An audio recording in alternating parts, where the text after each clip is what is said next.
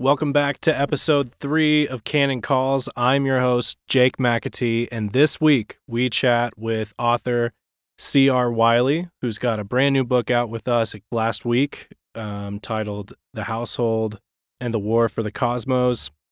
This week we chatted Chris's online presence and whether or not he's redeeming the selfie. He also told us about his tumultuous talk at the University of Idaho during his time here in Moscow. That talk was titled Toxic Matriarchy, and it got the response about what you would think. And we finished up with why specialization is for the insects. Thanks so much for spending time with us and tuning in. This audio is brought to you by Canon Press.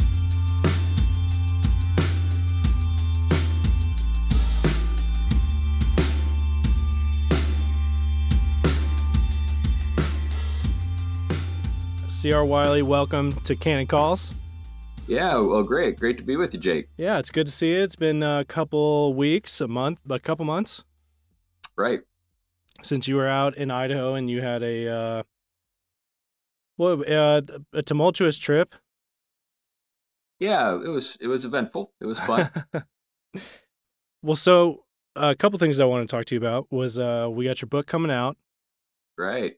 The Household and the War for the Cosmos.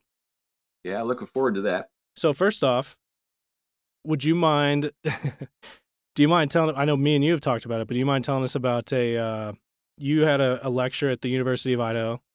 Right. How did that end up going?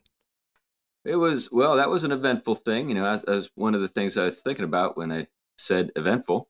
But it was, I think, generally a positive experience for me. And I think it was positive in a larger sense. There were a lot of people who have a different opinion, but they expressed that opinion that night, and so they had their say. But I think the event overall, because it was a mixed crowd, and there were people there who were supportive, and then there were people who were there who were not interested in hearing what I had to say and wanted to let me know that. But there was a third group that was larger than I had expected, people who were just curious. And a number of them came to me afterward and had a chance to talk to them. And seems like there were some good things that they got out of the talk. So I was glad for that. Can you, so your talk title was Smash the Matriarchy? Or was it? Actually, it was Toxic Matriarchy. Toxic Matriarchy. Okay. Right. So it was almost that bombastic, but actually a bit tempered than I had remembered. Right. Do you mind saying a few things about it, just in terms of the content of what did you talk about that night? Yeah, well, as you may recall, I didn't actually pick the title that was given to me, but no one told me what to say. I was like, okay, yeah, I can work with this. I think I can actually do some really fun stuff with this, and maybe even some helpful stuff. And so, knowing the title, I anticipated a strong pushback, and that's what happened. But I also thought that it expressed something that we need to hear, and that is that we currently are in a society that is all carrots and no sticks in one sense, and it's a society in which we're all very precious, and very little is expected of us. And whenever anyone has the temerity to actually expect something of somebody else, they're labeled as hard-hearted or cruel, or they could even be called privileged, or you get where I'm going with this. Yeah. And there have been a lot of people who've written snowflakes and stuff like that. And there's part of me that says, well, maybe that's not the case, but there's another part of me that says, yeah, I do think this is kind of the way things have trended, and it's we live in a culture that recoils from objective standards, because objective standards necessarily form hierarchies, because whenever you have an objective standard, somebody's going to perform better than another person. So a hierarchy inevitably forms. We don't like that because we want everybody to get trophies, trophies for everybody. So that was basically my approach. We live in a world that is too nurturing in one sense, and it doesn't require enough of us in another sense. And and we see a lot of that on college campuses. So the fact that I was speaking to a bunch of college students, I think, was a perfect place to do that talk. Do you think just by the response alone, except for the group that you mentioned, do you think the response sort of proved the proof was there in the pudding, just in their response to your message? Yeah, yeah. They marvelously walked right into my trap. So so what I basically did at the opening is I said, "This is what you're going to do, and this is why you're doing it." And then they did everything I said they would do and proved my point the whole rest of the night. It was great. Right. Yeah, I'll tell you, I was running the wide camera in the back, and the one thing I was surprised about is that they stayed the entire time. Yeah, I think I remember I listened to Doug's take on it. He did a podcast on it, Right. if you recall, and I think he had a really good sense of what was going on. He his take was that I was a father to them, and that's actually how I kind of felt, because as I looked around the room, I said, "All you guys, you could be my kids. I'm not much older than you, Right. and in fact, I've got kids that are older than you." And so as I was looking at them, I thought, I kind of feel bad for you. I didn't. Right. I mean, there's a sense in which I was kind of appalled by the behavior. On the other hand, it wasn't as bad as I've seen people behave in other places. Sure. So Sure.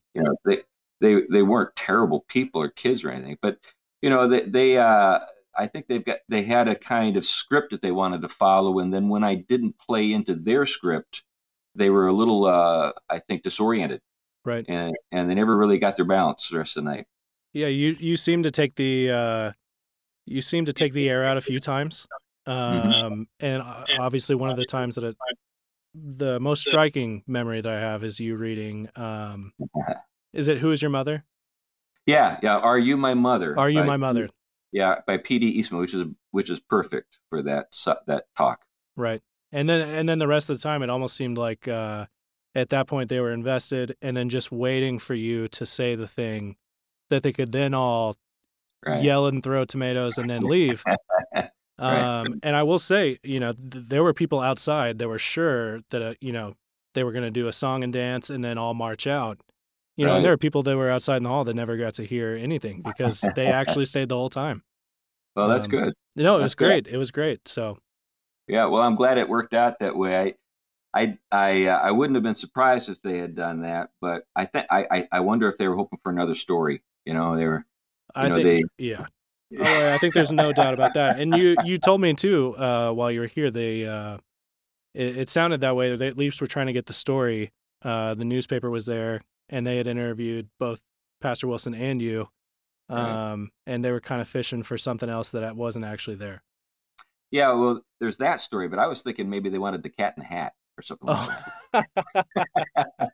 Yeah, they were just like Eastman. We weren't expecting Eastman. Right. No, that's awesome. So, okay. So, and then, man, I'll tell you, we have a mutual friend in Peter Escalante. Yeah, yeah. And he will, notoriously make sure that we know that he was our connection with you originally. We published your you have a trilogy that's in the works. Right. So anyway, I had connected you with you about Man of the House, and then I was very interested in maybe seeing you do something further with us. You had suggested that you had something maybe in the works and something that could be seen as a sequel to Man of the House, and that's where your new book War for the Cosmos came from. Right. Yeah. I was really happy that you guys were willing to look at that and consider it, and I'm glad that you decided to publish it. Absolutely. And so. Looking at your Facebook, there's two things that I think I could summarize what's going to be great from CR Wiley's Facebook. Number one is going to be the redemption. I think possibly we could say the full-blown redemption of the selfie. Of the selfie? Of the selfie. I think so. Has anybody ever talked to you about this? No, I've not heard that. I So think, I'm curious to hear how I've done that. I just, I think especially in our camps, not many people have time for the selfie unless, you've got kids in there, maybe your wife. But Yeah. I think CR Wiley has really given it to the cool table by just redeeming the selfie, whether it's with cabinets or something else. And it's great to see. Well, I'm glad to know it. I hadn't thought about it that way. I just I was just I guess I've just thought, well, there might be one or two people in the world who care about this, and then I take a 100%. picture of something. 100%. So tell me about, as far as your online life, have you always been, I mean, I think I started keeping up with you maybe about a year or 2 years ago. So as far, you're a full-time pastor. Right, You write books. I know that you travel and do lectures, all kinds of topics. So right. how is social media played in for you? You seem to intentionally and strategically utilize it. So can you talk a little bit about that? Yeah. Well, yeah, I do think about it. Um, I've my use of Facebook has developed over time, and I do use it in a particular way. So the Facebook page that I think you're thinking about, I actually have two. One is sort of like my benign page where only nice things happen, Okay. Okay. and that's for like people in the past, people that I want to be able to share family photos with and things like that. Okay. And then there's another Facebook page which is much larger, that has a lot of people who are in publishing or are activists or uh, are writers, and that kind of thing. And with that uh, page, I generally think about. I just basically post what's ever on my mind, uh, maybe once or twice a day, Okay. and I guess my take on things is unusual enough that it's grown. I get a number of friend requests every day. I'm at a point where I don't seek them out, and I'm getting close to 3,000 people on my Facebook page, and uh, and it's largely because of people connecting with me. Then what happened? It has actually been a key player or key thing in helping me connect with particularly publishers. So I remember a couple of experiences, and I don't know if you're interested in hearing about them, Yeah, but sure. the first is years ago. I connected online with Winston Elliott. Winston is the a founder of the Imaginative Conservative, which is Okay. that Facebook page dedicated to sort of Russell Kirk and themes that he was known for. And Winston said, "Hey, I like the things that you say. You're posting. Would you be interested in writing for us?" I said, "Wow, that's out of the blue. Sure." And so that led to connecting with those guys. And I haven't done a lot recently, the last couple of years for them. Um, but the reason isn't because I don't like them. I think they're great. It's because a bunch of other things have happened that have kind of taken over my life. And so there was that. And then I had an even funkier experience. And it has to do with the origins of man in a house. So Okay. what happened with this event, I had the same experience. I was just posting random stuff, things I was thinking about. And some guy sent me a instant message, and he said, "Hey, I like what you're writing. Would you be interested in writing a book on this theme?" I was like, "Wow, sure. Who are you? Are you an agent or something?" He said, "No, I'm John Zmirak. I'm the senior editor for Crossroads Publishing, Okay. which they publish the Pope and the Right. Dalai Lama." Right. I was like, "Wow." Was there, So, at that point, what in particular had stuck out to John? well, John, if you know him, he's a real red meat conservative guy, and he's a Yaley. So whenever you get like an Ivy League red meat conservative, you've got a guy who's just looking for allies all the time. Right. So he's like best friends with Eric Metaxas, and Okay. so that's kind of the world he hobnobs in. And so he took a liking to me, and we hit it off. I remember one time he said, "Hey, next time you're in Manhattan, let's get together and have dinner." And so we did. We were on First Street and he took me to this little French restaurant. He grew up in I think Queens. In fact, he told me the first Protestant he ever met was at Yale. He lived in this like really ethnic Catholic Eastern European kind of neighborhood in Queens. And anyway, so he said, let's get some. I like French food. I said, hey, I'll eat anything. I'm not a big French food kind of guy, but I'll try it out. So anyway, it's like one of these wine and cheese places.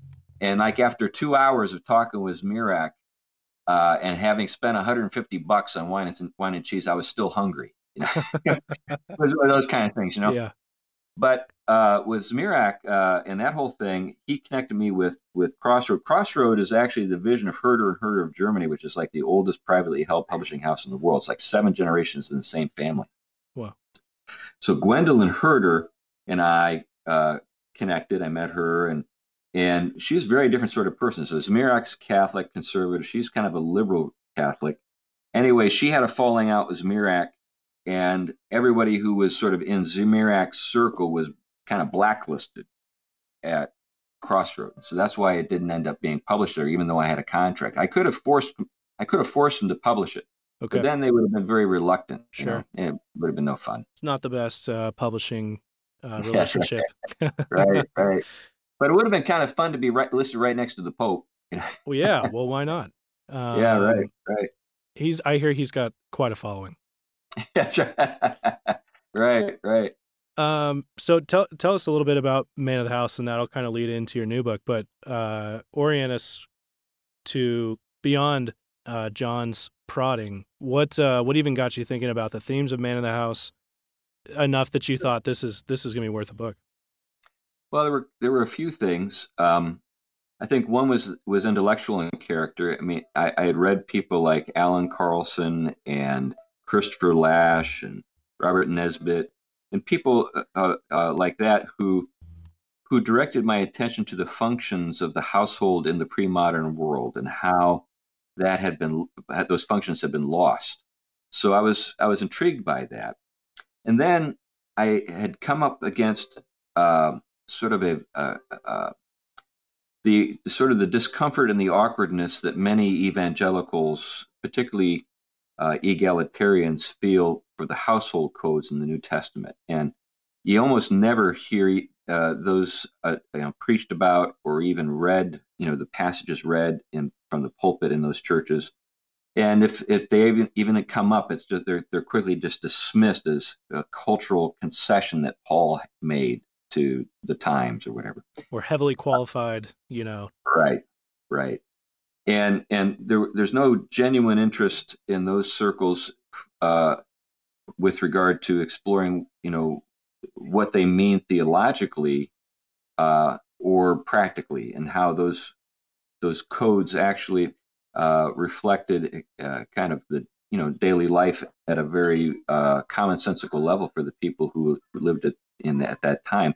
And so one of the things that occurred to me was as I grew in my understanding of the growth of the welfare state in particular, I came to see that many of the vital functions of the household had been outsourced to the welfare state or to major corporations, that kind of thing. And I realized that the functions still remained. In other words, let me give you an example.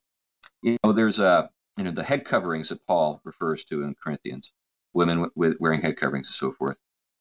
Those were a way to indicate that a woman was under the care or the shelter of a household, and that she was basically covered and protected. Now, we still have that, but it's just been outsourced. So what we have now is, instead of a husband and a father providing for his vulnerable female relations, right? We have the state that performs those functions. Okay. What this does is this creates the illusion of autonomy, the illusion that a person doesn't need this sort of thing.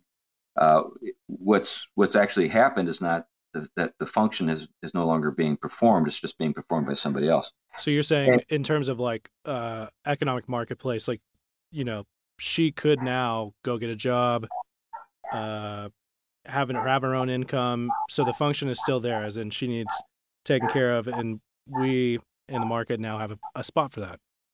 Yeah, she's economically provided for, but I'm thinking even in terms of physical care and protection.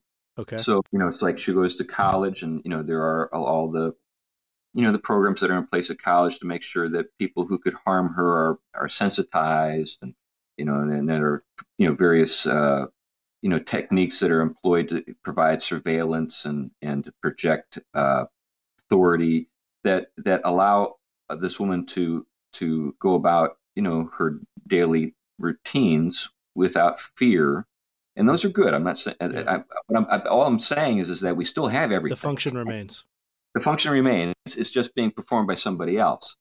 So the question I have is, relates to is this the best of all possible worlds that we've created, or have we lost some pretty important things in the process?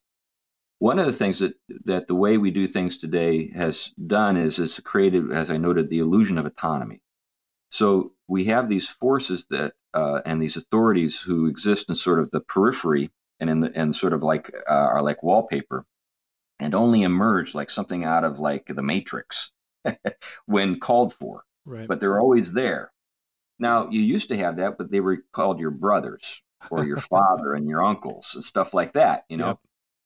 So we're playing games, and we're not actually we don't actually live in a world that doesn't need what the old world performed. It's just we do it in a way that doesn't require us to say thank you. Right. So at its worst, having this reductio go all the way, what is the family way down at the end there? Yeah, it's reduced to sort of a voluntary association of people who have warm feelings for each other. Right. And that's pretty much it. And so that everything and it just is amazing to me how it just doesn't stop. And now we're at a place where for many people they just don't think they even need to form households or families because they can rely on the welfare state or the 401k or what have you. And so we have these single person households, quote.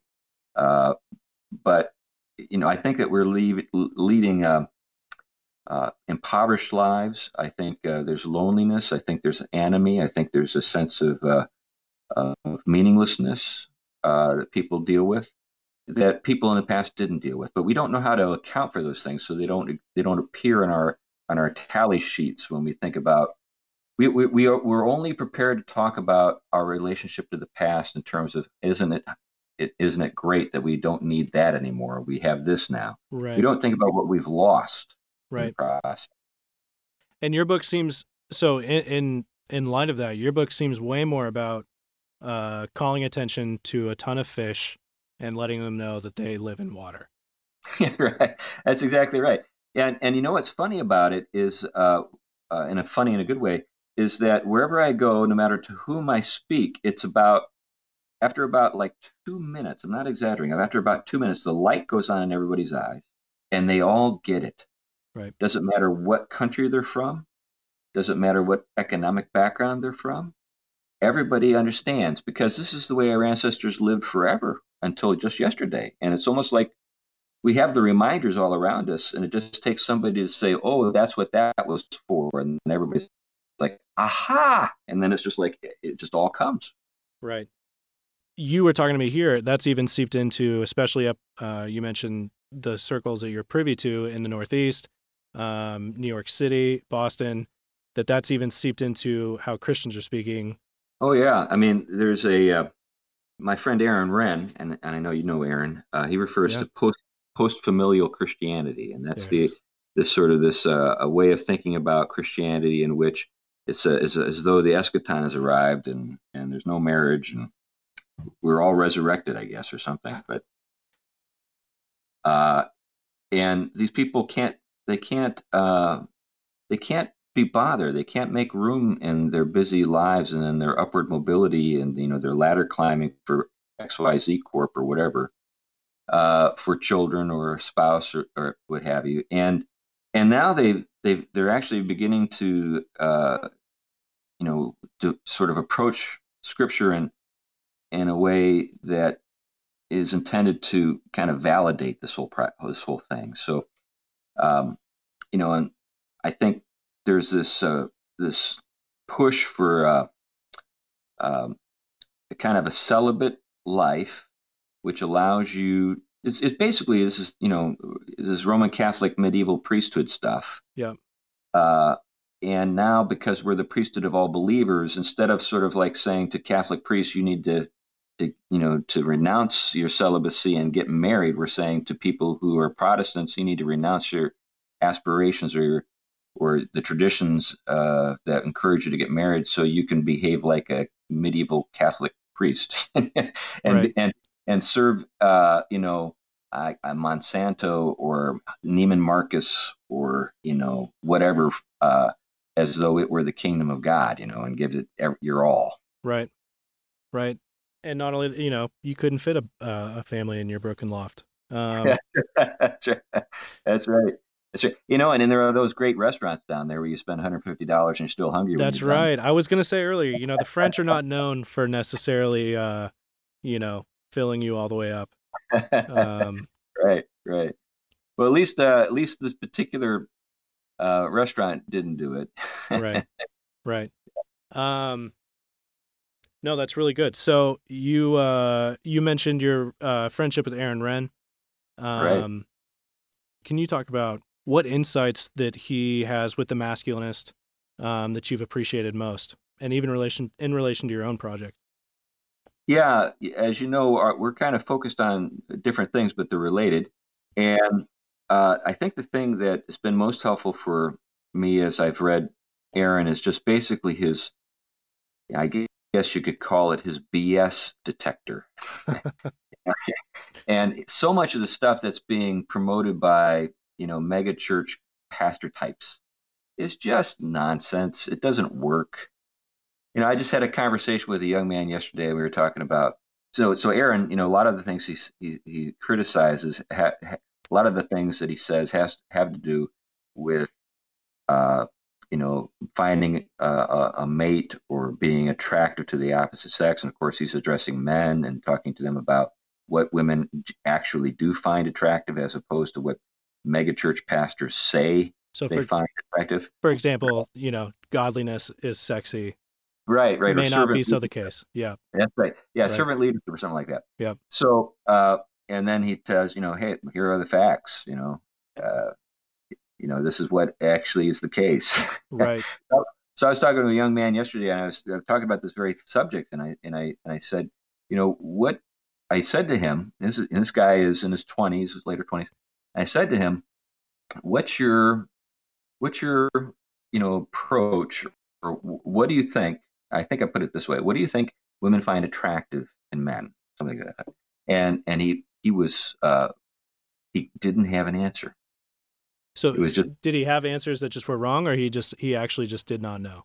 Well, he kind of blanked out, and so I suggested something to him. I said, "How about not being nice?" And he was sort of like, "Yeah, they like nice." No, I said, "No, that's not. You see, your sister wants you to be nice. Your mother wants you to be nice. Your grandmother wants you to be nice. Your Sunday school teacher wants you to be nice. Your elementary school teacher wants you to be nice. Right. Your employer at Kentucky Fried Chicken wants you to be nice. But a woman is not looking for you to be nice. Basically, if you're nice, she puts you in the same category as her brother, who she wants to be nice. Right. That's her right. Kentucky Fried Chicken register guy. Right. But what is she looking for? And he was completely, sort of, he blanked. And so let me give you some suggestions. One is she'd like a man with a plan. She'd like a guy who's competent. She'd like a guy who's confident. She'd like a guy who's decisive. And you can be all those things without being rude or crude or pushy. Right. But what all those things communicate is that you're going somewhere. And, basically when anyone is going someplace, let me turn this off. You're good. Got a phone call. You're a busy guy. We appreciate you taking time. Well, I think this is a political thing. The robocall. Okay. But so basically I said, anytime there's movement, people's eyes are drawn to the movement. And so what you indicate when you're moving is that you're purposeful, and then people are presented with the question, in their own minds, that they ask themselves, do I want to go where that guy's going? Right. Do I want to go along? And when a girl or a young woman sees movement like that, she's going to make some. She's going to assess. Can he actually do what he says he hopes to do? Is he going someplace I want to be? Would I like to be there with him? Would I like to help? All these things occur. Maybe without being explicit or conscious, but they occur, and those things can make you very attractive to a young woman. And you're saying that can be true and not in a carnal, right, worldly way. Because I imagine that would be the argument in terms of, but we're Christians. These are actually the things that you ought to cherish as virtues and see as attractive. But it seems to be the case that Aaron says it's not actually that way. Yeah, and all you need to do is scratch the surface a little bit to see the hypocrisy of that spiritualized way of thinking. For example, who would you like to be your brain surgeon? The guy who's competent or the guy who's nice? Right, right. That sort of stuff. That sweetheart that feels super bad about. That's right. Right. Just great bedside manner. Yeah, that's right. Doesn't know anything. He had us rolling, super right. funny guy. Right. Yeah, it is interesting how that's been able to seep in such a way that again, his project similarly is one of those where I just had this conversation the other day with someone where I thought, I read all of the books. I think there was a particular masculinist that you're talking about that he mentioned, Keller's marriage book, Chandler's dating book, all of these things. And, I left all of them thinking like, yeah, it's good stuff. And here we go. And, just an indictment on my reading habits. But so to pull back in, we kind of laid the land in terms of here's basically the disintegration of the family in terms of all of the functions still being there and all of them being exported. And you're drawing attention to this issue. And when somebody looks at the title of your book, they may think, hey, Chris might be being a little bit dramatic here, maybe. War for the Cosmos. So the household and the war for the cosmos. And can you follow that up a little bit? How would you see where we are today is at war, not only just with maybe just the family codes as they were in the New Testament, but you go further than that. Yeah. Well, the way I ended Man of the House is I got to, when I got to the end, I thought what I've written here is a handbook for a guy who, wants to establish a house and needs to find a woman who wants to do it with him. And I've laid out some steps and some ways to go about it. But then I thought, one of the bigger problems that we face is that people don't know how this fits into a bigger picture. And as I thought more and more about that, I realized that I needed to help people see that there are points of reference that are really significant that justify recovering the household in spite of the difficulties that we're going to face doing so. Because if it's just about your personal goals and your desire to maybe live a little more independently and not have to be an employee of somebody else, and you hit some very challenging things that are in the way that you have to somehow get over or around or through in order to establish a household. You need something more than just your personal agenda. You need to have something that can call for the kind of sacrifice that I think may be required in some cases. And so the only way that can occur is if you have some sort of lofty and noble point of reference that you see, okay, this is serving this much larger purpose. This is not just about me and my little circle. This is about the cosmos. This is the ultimate picture, right? This is something beyond a preference. Yes, that's it. We're not just talking about a lifestyle choice here. Right. We're talking about something that the household reflects the kingdom of God, and it's not a negotiable. the way we see the household uh, described in the Bible gives us a sense that it's absolutely foundational to our understanding of the new heavens and the new earth. Hmm. I give you an example. You got the whole matter of the groom and the bridegroom and the bride. Christ and the church. You've got the matter of the father and the son and the inheritance, inheriting all things, the heir of all things, heirs with Christ. All of this language is drawn from the traditional productive household.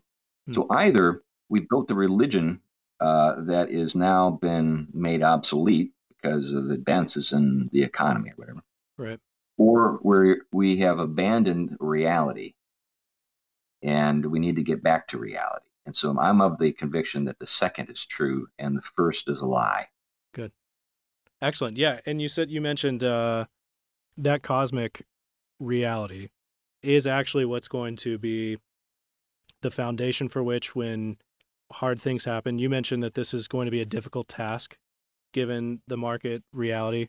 But this is actually the bedrock which gets you through to that thing. Right. And if it weren't there, it's something that you would just crumble upon. Yeah, and one of the things I see, for example, I was in Jersey City a couple weeks back, 2 or 3 weeks back, at a friend's church. I preached for him on a Sunday morning following a retreat that I had actually been, that I was actually speaking at on these very themes. And so this is Jersey City is on the other side of the Hudson from Manhattan. It's as dense as any borough in New York City, but it's not. It doesn't have the cool factor. Okay. It's just a very dense urban environment, and you got people from all over the world living in this area, in this community, this town. And so we were in this church. I was in this church, my friend Sam Perez's church, just marvelous church with people from all over the world. And I discovered that like almost all the adult men, heads of home, had read my book, Man of the House. Okay. And after church, Sam said to me, "Hey, come over here, Chris. I want to introduce you to a guy who's like the embodiment of Man of the House." And this is a guy who had come to the United States from Mexico and and knew no English when he arrived, and today owns his own company, has a bunch of kids, owns a second house in Florida, and he's made it in tile. Wow. He's a tile installer. He's a subcontractor tile installer. And as we were talking, I was like, "Man, you are exactly what I'm talking about." So if a Mexican guy who can't speak any English can come over here and do it, it can be done. Right. What's your excuse, punk from suburbia? That's right. I said to Sam, I got to use this guy all the time. I can use him as my illustration to shame all these kids with their degrees and so forth, and they whine and nonsense. I was like, no, it can be done. Awesome. That's beautiful. So there's a quote that in Man of the House, and it's probably my favorite part. I believe it's Robert Heinlein. Oh yeah, right.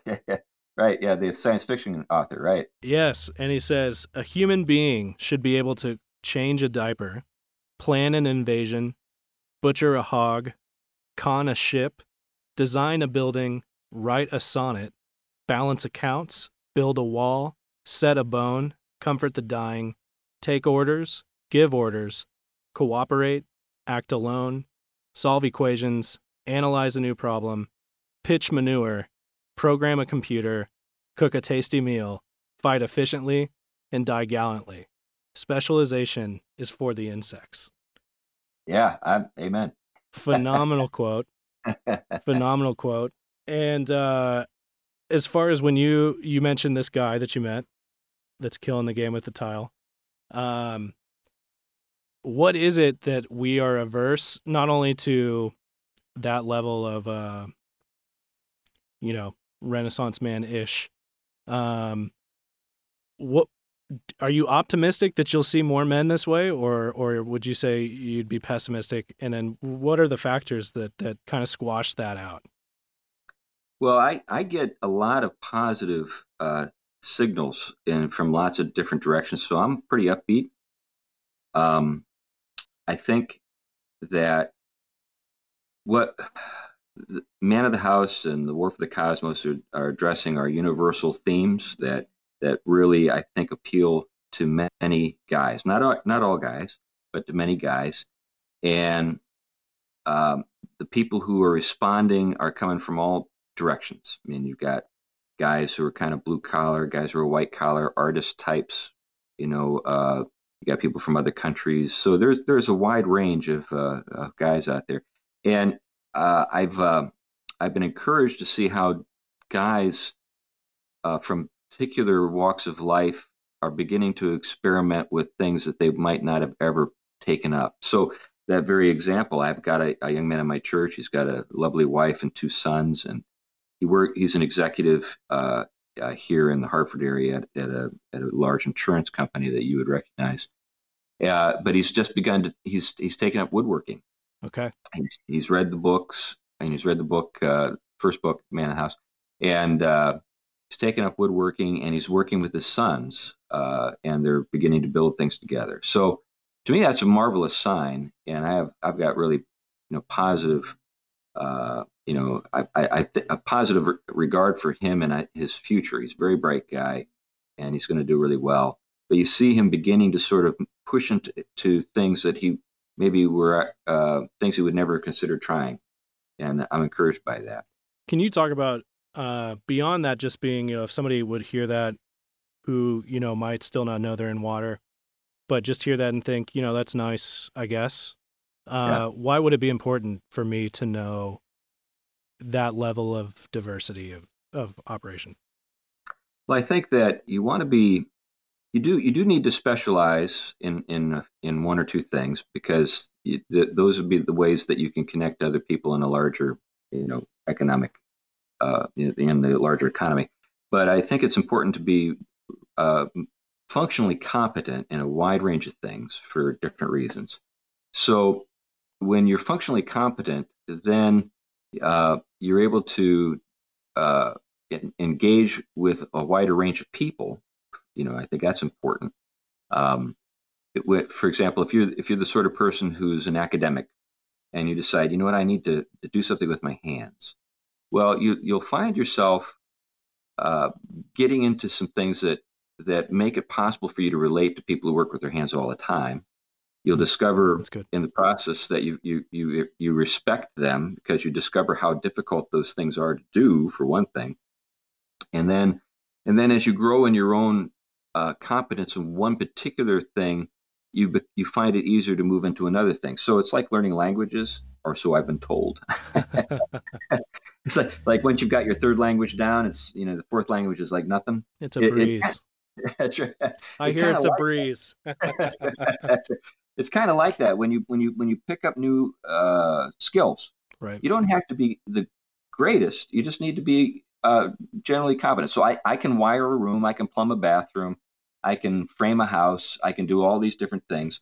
But I'm not like the greatest or the fastest in any of those things. But Sure. I'm able to do them. I'm able to work on my car. I'm able to work on my engines. I can do these different things. But that being able to do those things occurred because of a series of decisions that I made and opportunities that I had, and I feel like I have a much richer, sort of appreciation for the range of people that you encounter on a daily basis. Because I've got a background in the arts. I've got an ability to connect with people who are artistic, who are artists, who are writers. But then I've also got an ability to connect with people who have calluses on their hands, and so that's great. But there's also, just in the course of daily life, a sense of agency that you develop, and it carries you through into new situations. So because I have agency in a range of areas, I feel confident and can and behave in a competent manner in different settings, and so that's also really helpful. So I could go on, but I think no, sure. One thing, I was talking to, we have an in-house illustrator, Forrest Dickinson, that I know you met, Yeah. and he mentioned something the other day that I thought was more insightful than I'm used to from him. We were talking about so he's working on Hello Ninja with Netflix, and he was talking about animation, and a new animation trailer had come out for a movie, and he was telling me this is bad animation. And I was talking to him about it, and I just said, when you say that's bad animation, what do you mean? And he just said, it's just not like real life. God's physics doesn't work that way. Right. And anyway, it at least signaled to me, as far as you're getting to know more of the world that God made, you're learning more of those, the terrain that he made and the rivets that God uses. And it does seem that not only you were mentioning just transferable competence, discipline and competence in this area that might translate into this area and lending itself to agency, but also, and I think this is really true of your work, in which I'm so excited to publish your book, and even just enjoying, like I mentioned earlier, your Facebook, and I think you really do represent that transferable agency and competency. And most of all, what I've appreciated is your eyesight. All that to say, in the last few years, I've been unlearning this, and your books have aided in that and letting me know Great. that, which waters I swim in. But as we wrap up here, because speaking of Forrest, you got to hang out with Forrest and play on his Cintiq a little bit. Yeah, now I'm in debt for thousands of dollars. And now I see that you've got your own Cintiq over there. Right. You enjoying it? I mean, yeah, I am. It's speaking of agency, it's one of those things where, it's a very powerful and complicated and subtle machine that I'm working with. In case people are wondering what a Cintiq Pro is, it's a high-end writing tablet that's used by illustrators and animators and folks like that. So it's got tremendous, it's got a tremendous range of things that you can do, and I'm just beginning to scratch the surface with it. So I'm just kind of learning the basics at this point. Love it. But I'm working on it every day, or close to every day, and trying to learn, how to do the things I want to do. Certainly. Well, please keep posting what you got. And like I said, CR Wiley, he's coming out with The Household and the War for the Cosmos. And then once we give you some relief on that, you're picking up the pen to get back to the second book of your trilogy. Right. Yep, looking forward to that. And then possibly kids' book. Yeah, in fact, that's what I bought the Cintiq Pro for, is to work on the illustrations. Got a background in the arts and in illustration, and so this particular tool, just when Forrest showed it to me, I said, okay, that's it. I knew about them, and but after I got a chance, after 2 minutes, I said, I got to get one of these things. It worked. Yeah, it did. Well, good. Is there anywhere where can we send people to keep up with you? Well, of course, there's my author page, crwiley.com. Not on Twitter anymore? No, I don't do the Twitter thing. I was pilloried a few times, and I just, I was being awakened in the middle of the night by people attacking me on Twitter. I was like, I don't need this. Yeah. So you don't need the Twitter. Yeah, that's right. Excellent. So your author page on Facebook, you have a website, and pretty soon, Household and the War for the Cosmos, live at Canon Press. That's great. Looking forward to that. Appreciate you, Chris. Thank you for taking the time. Thanks, Jake. I enjoyed being here.